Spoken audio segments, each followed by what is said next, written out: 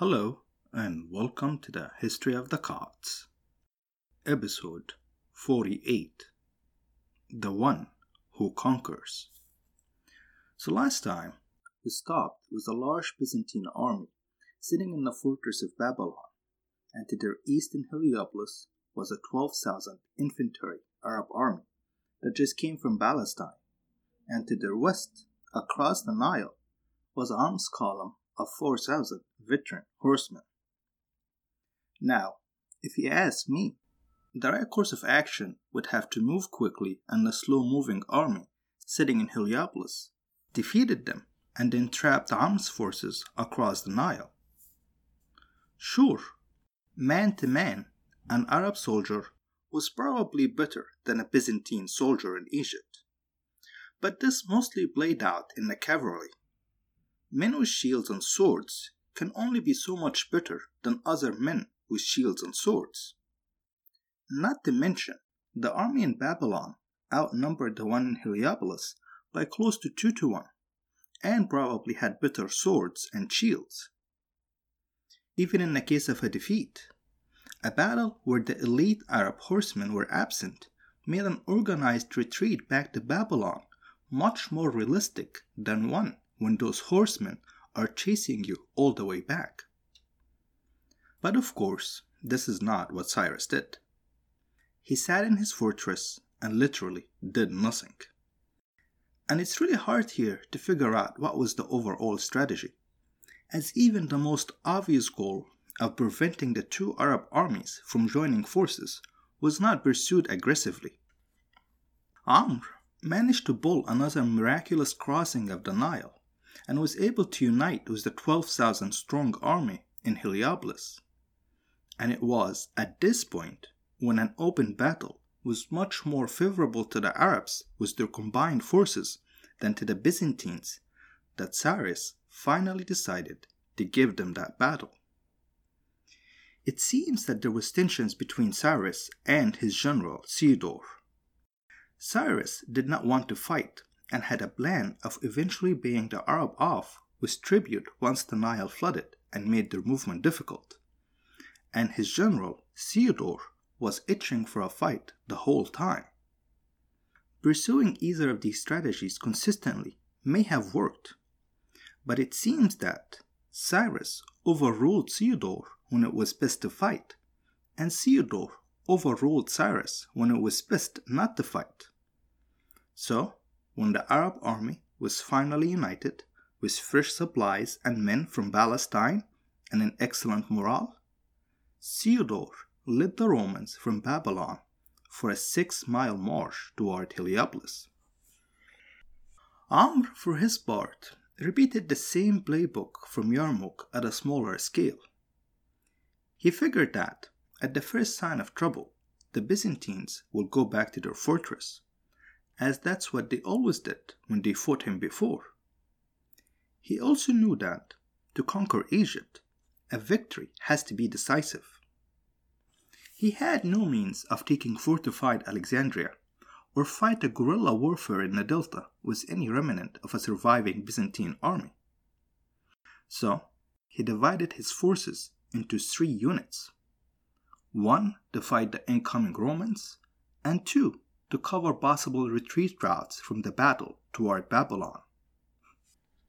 It was a bold, risky strategy, as it really meant that if the Byzantines did not retreat as expected, the Arab force fighting them head-on was seriously outnumbered, and Amr himself, who was leading that group, would be stranded.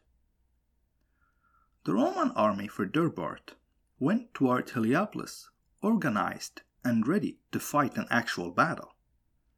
So, when the forces met, they did not retreat as expected, and the fighting was fierce, with Amr's detachment being seriously in trouble, and the Byzantine displaying unexpected courage. Fortunately for the Arab generals, though, one of the 2 groups among the retreat routes got concerned about seeing no one retreating, and they went back to Heliopolis and abandoned their position. It could have also been the plan all along, but I'm giving the Byzantine credit for scouting the area for any hidden force.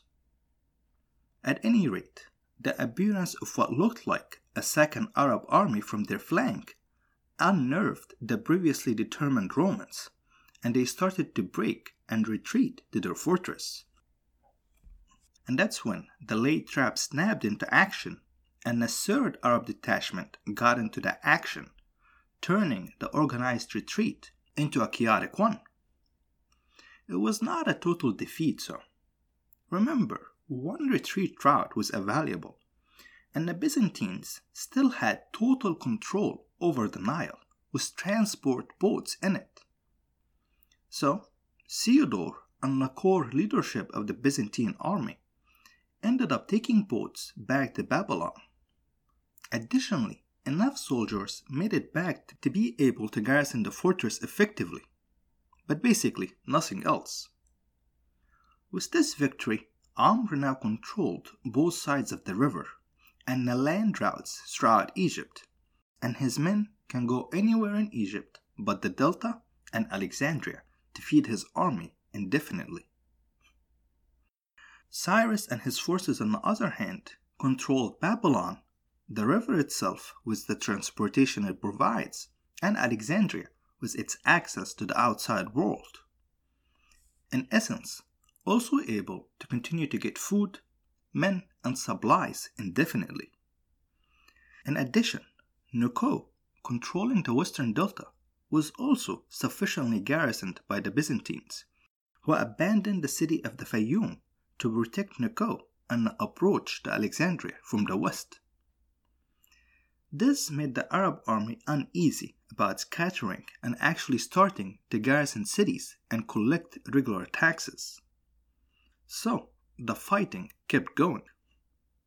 Amr moved the camp of the Arabs from Heliopolis to right next to Babylon and got ready for a long siege. The area was called by the Arabs Al-Fustat, literally meaning a camp, and it will eventually turn into the capital of Egypt until this very day, with the more impressive name Cairo or Al-Qahira, literally the victorious one, or, according to my Twitter poll on it, the one who conquers. Now, to be totally accurate, it will move a bit through the centuries, and the more modern name and the most recent location was due to the Fatimids who would come in 300 years or so from now. But Amr's camp under the fortress of Babylon is really what started the whole thing. Upon the victory in Heliopolis in the sitting of the camp, Amr, looking above to the impressive castle, quickly realized that the only way to truly besiege it is to control the Nile and prevent supplies from getting there by the river. I have posted a diagram of Babylon and its location on the website and social media. It still partially exists in modern Cairo as a church that was once within the fortress, which managed to survive those 14 centuries. The church is known as Al-Mu'allaka, or the Hanging Church, as it hanged above one of the towers in the fortress. But to go back to the ancient castle, the fortress' western wall was right up to the Nile, with access to water and the river.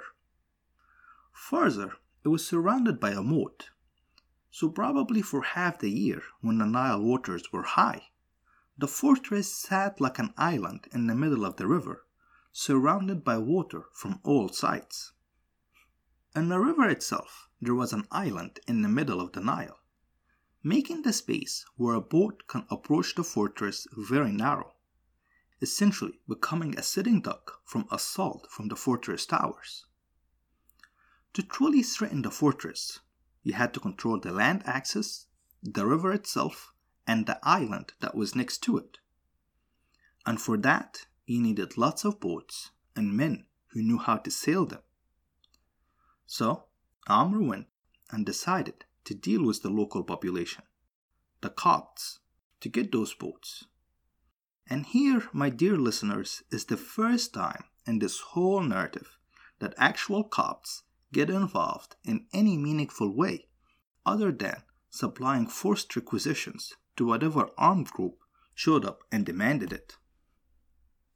The leading person Amr dealt with was named Abba Cyrus, with Abba meaning father, which may have implied a clergy. Also, it could also simply mean the father of Cyrus, or just a title of respect.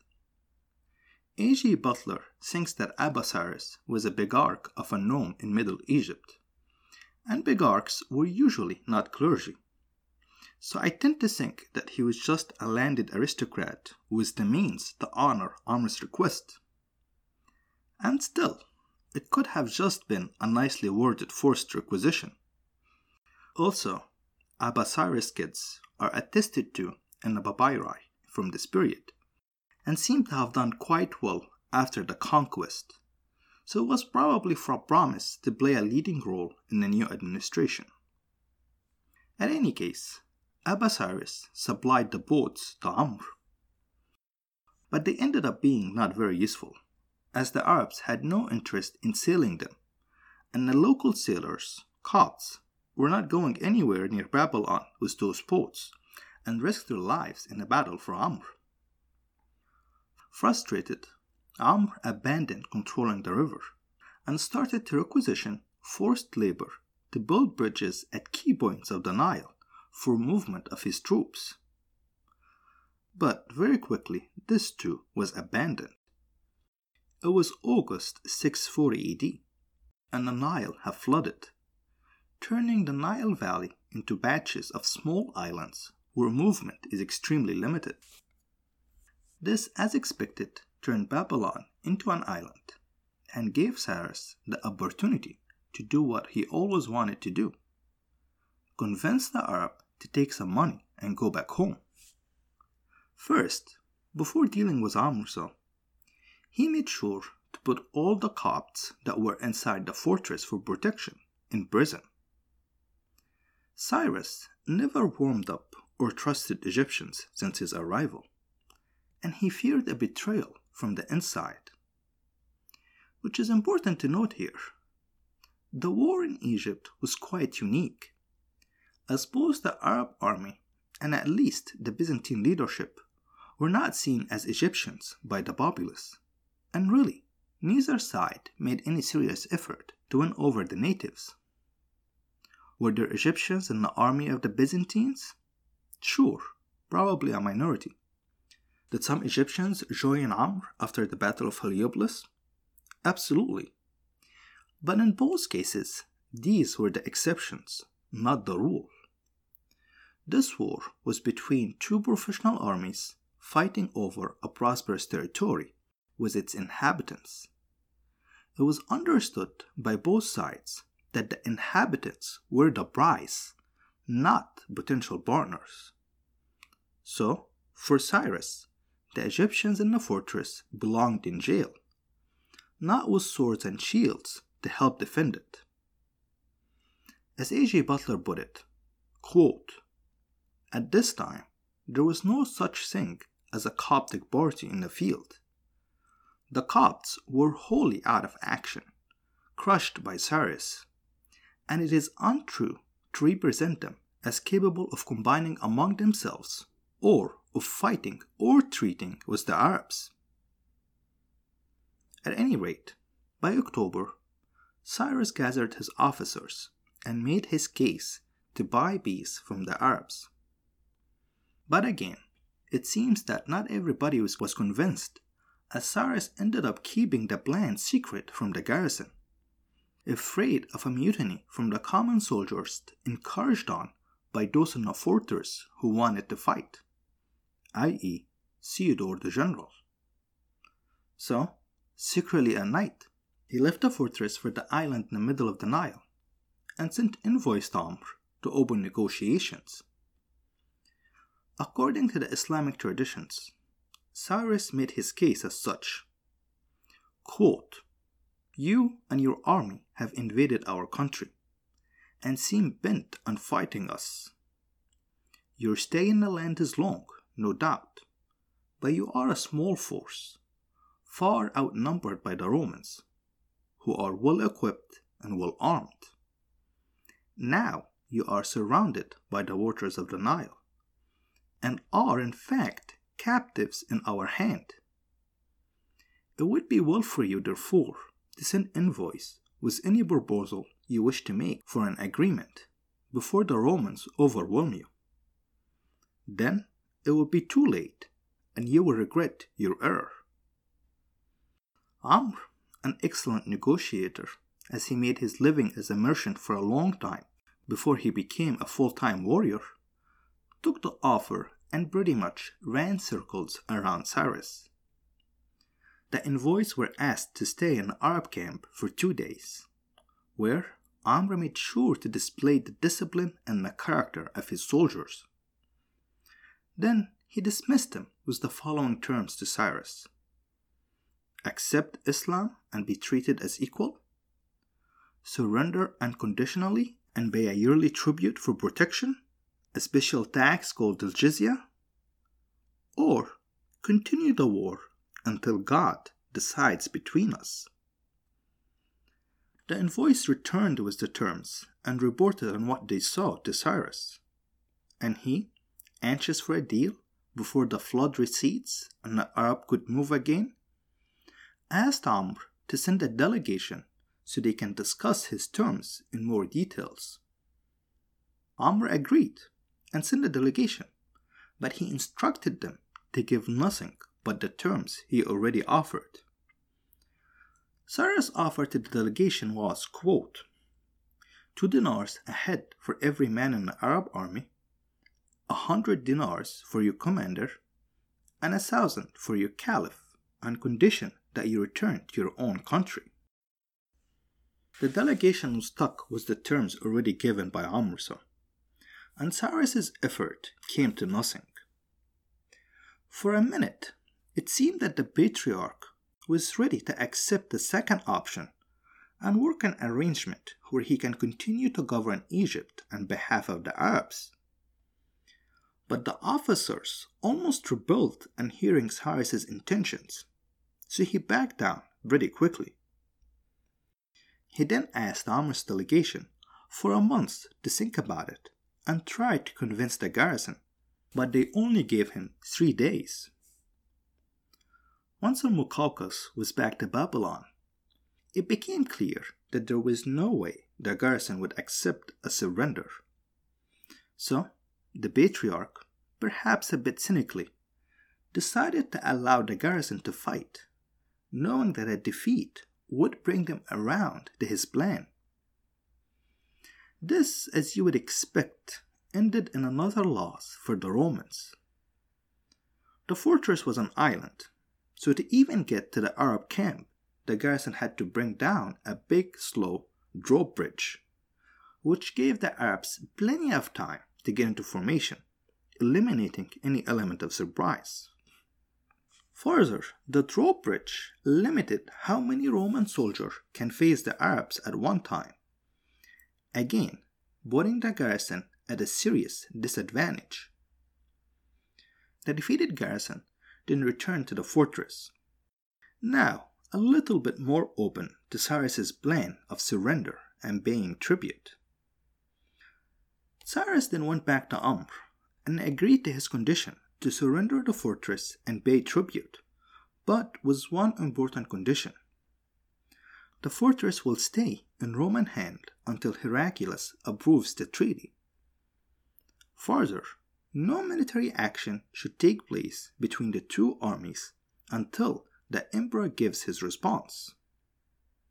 For their part, the Arabs agreed with that condition, with the understanding that Cyrus would leave the fortress immediately and get an answer before the Nile recedes, as they couldn't do anything while the water was high anyway. Now, to be fair, Cyrus was not completely crazy here.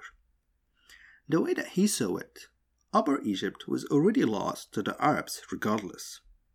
So paying them some money and keeping the Delta and Alexandria in Byzantine hand was better than losing the whole thing.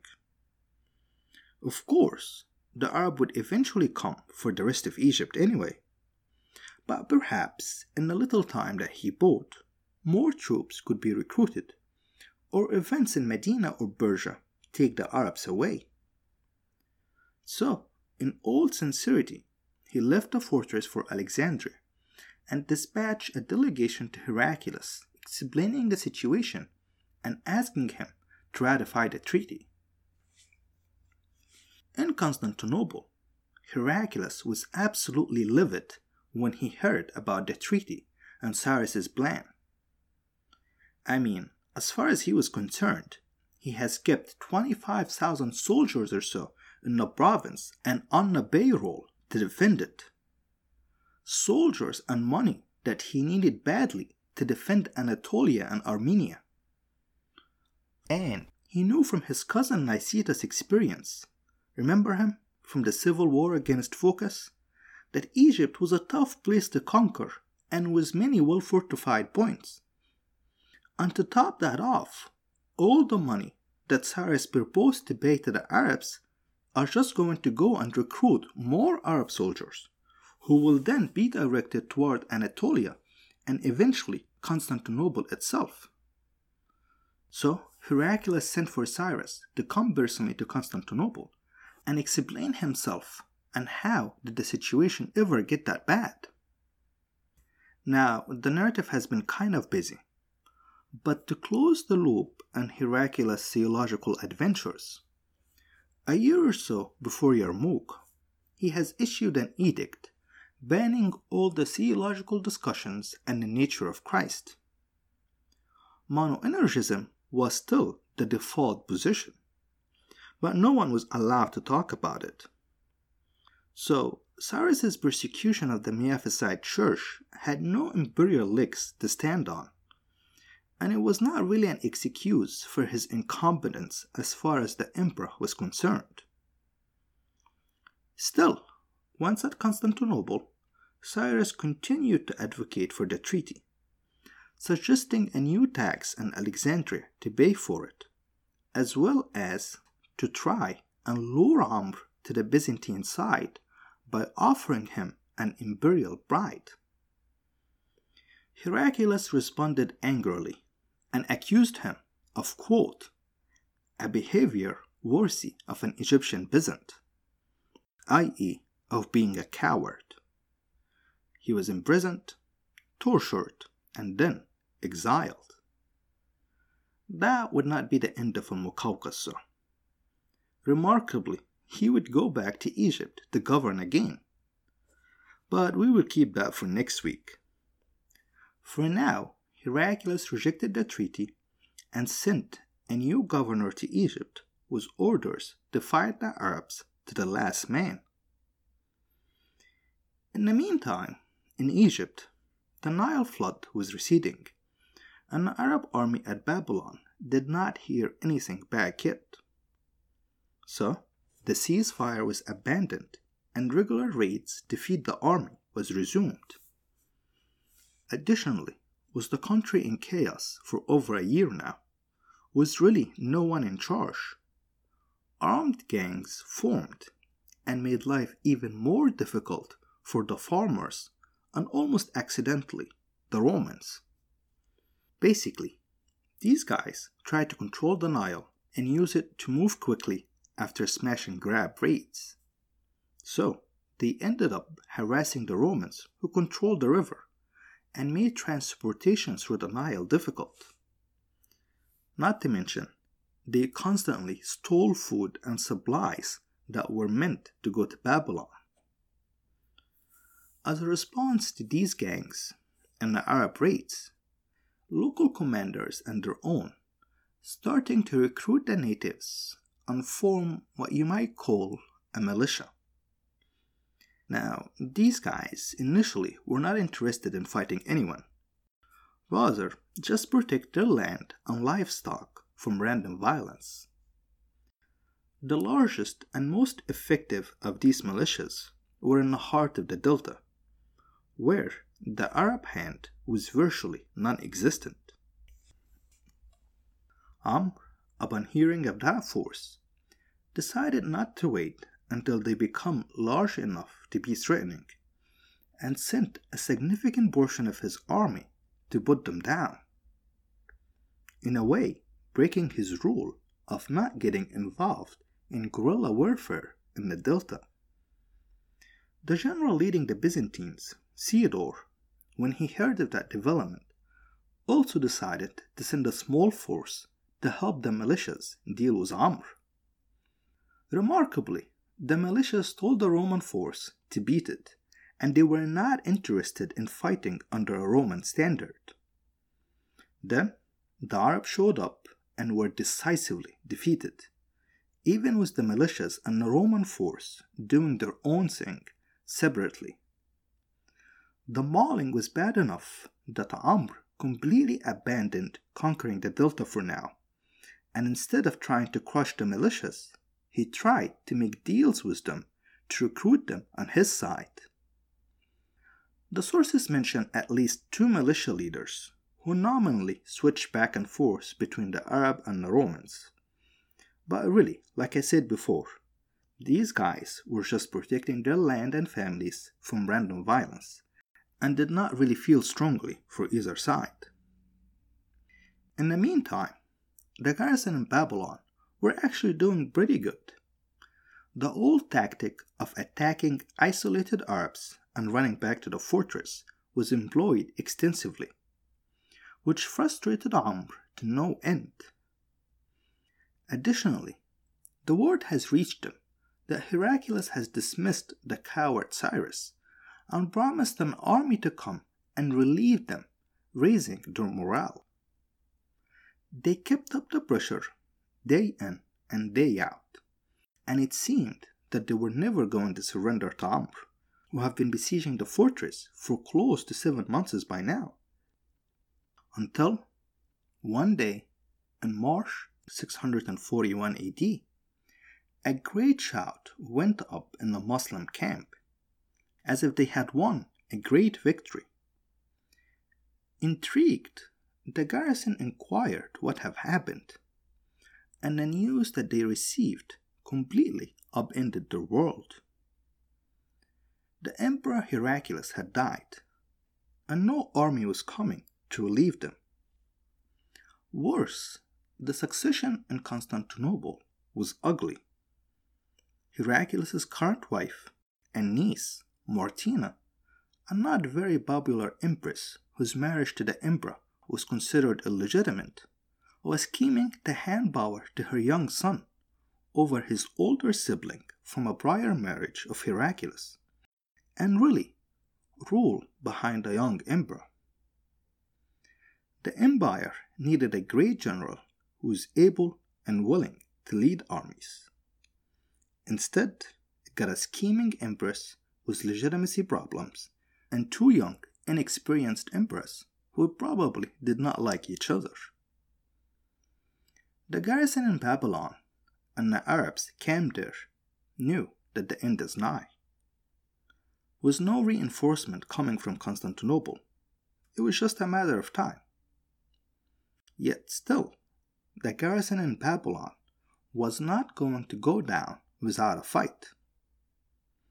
A month later, on Good Friday, 2 days before the Easter of 641 AD, a serious storming attempt at night by the Arab army partially succeeded. They managed to get beyond the moat and scale the walls, but they ended up stuck there with the stairs to the rest of the fortress and further points on the walls blockaded with a recently built additional wall. The garrison has identified this point as a vulnerability and basically isolated it from the rest of the fortress. The Arabs could have scaled the walls back down to the rest of the fortress, but that would have meant large losses, and the garrison have made it clear that they will fight to the last man. The commander of the fortress then opened negotiation with Amr.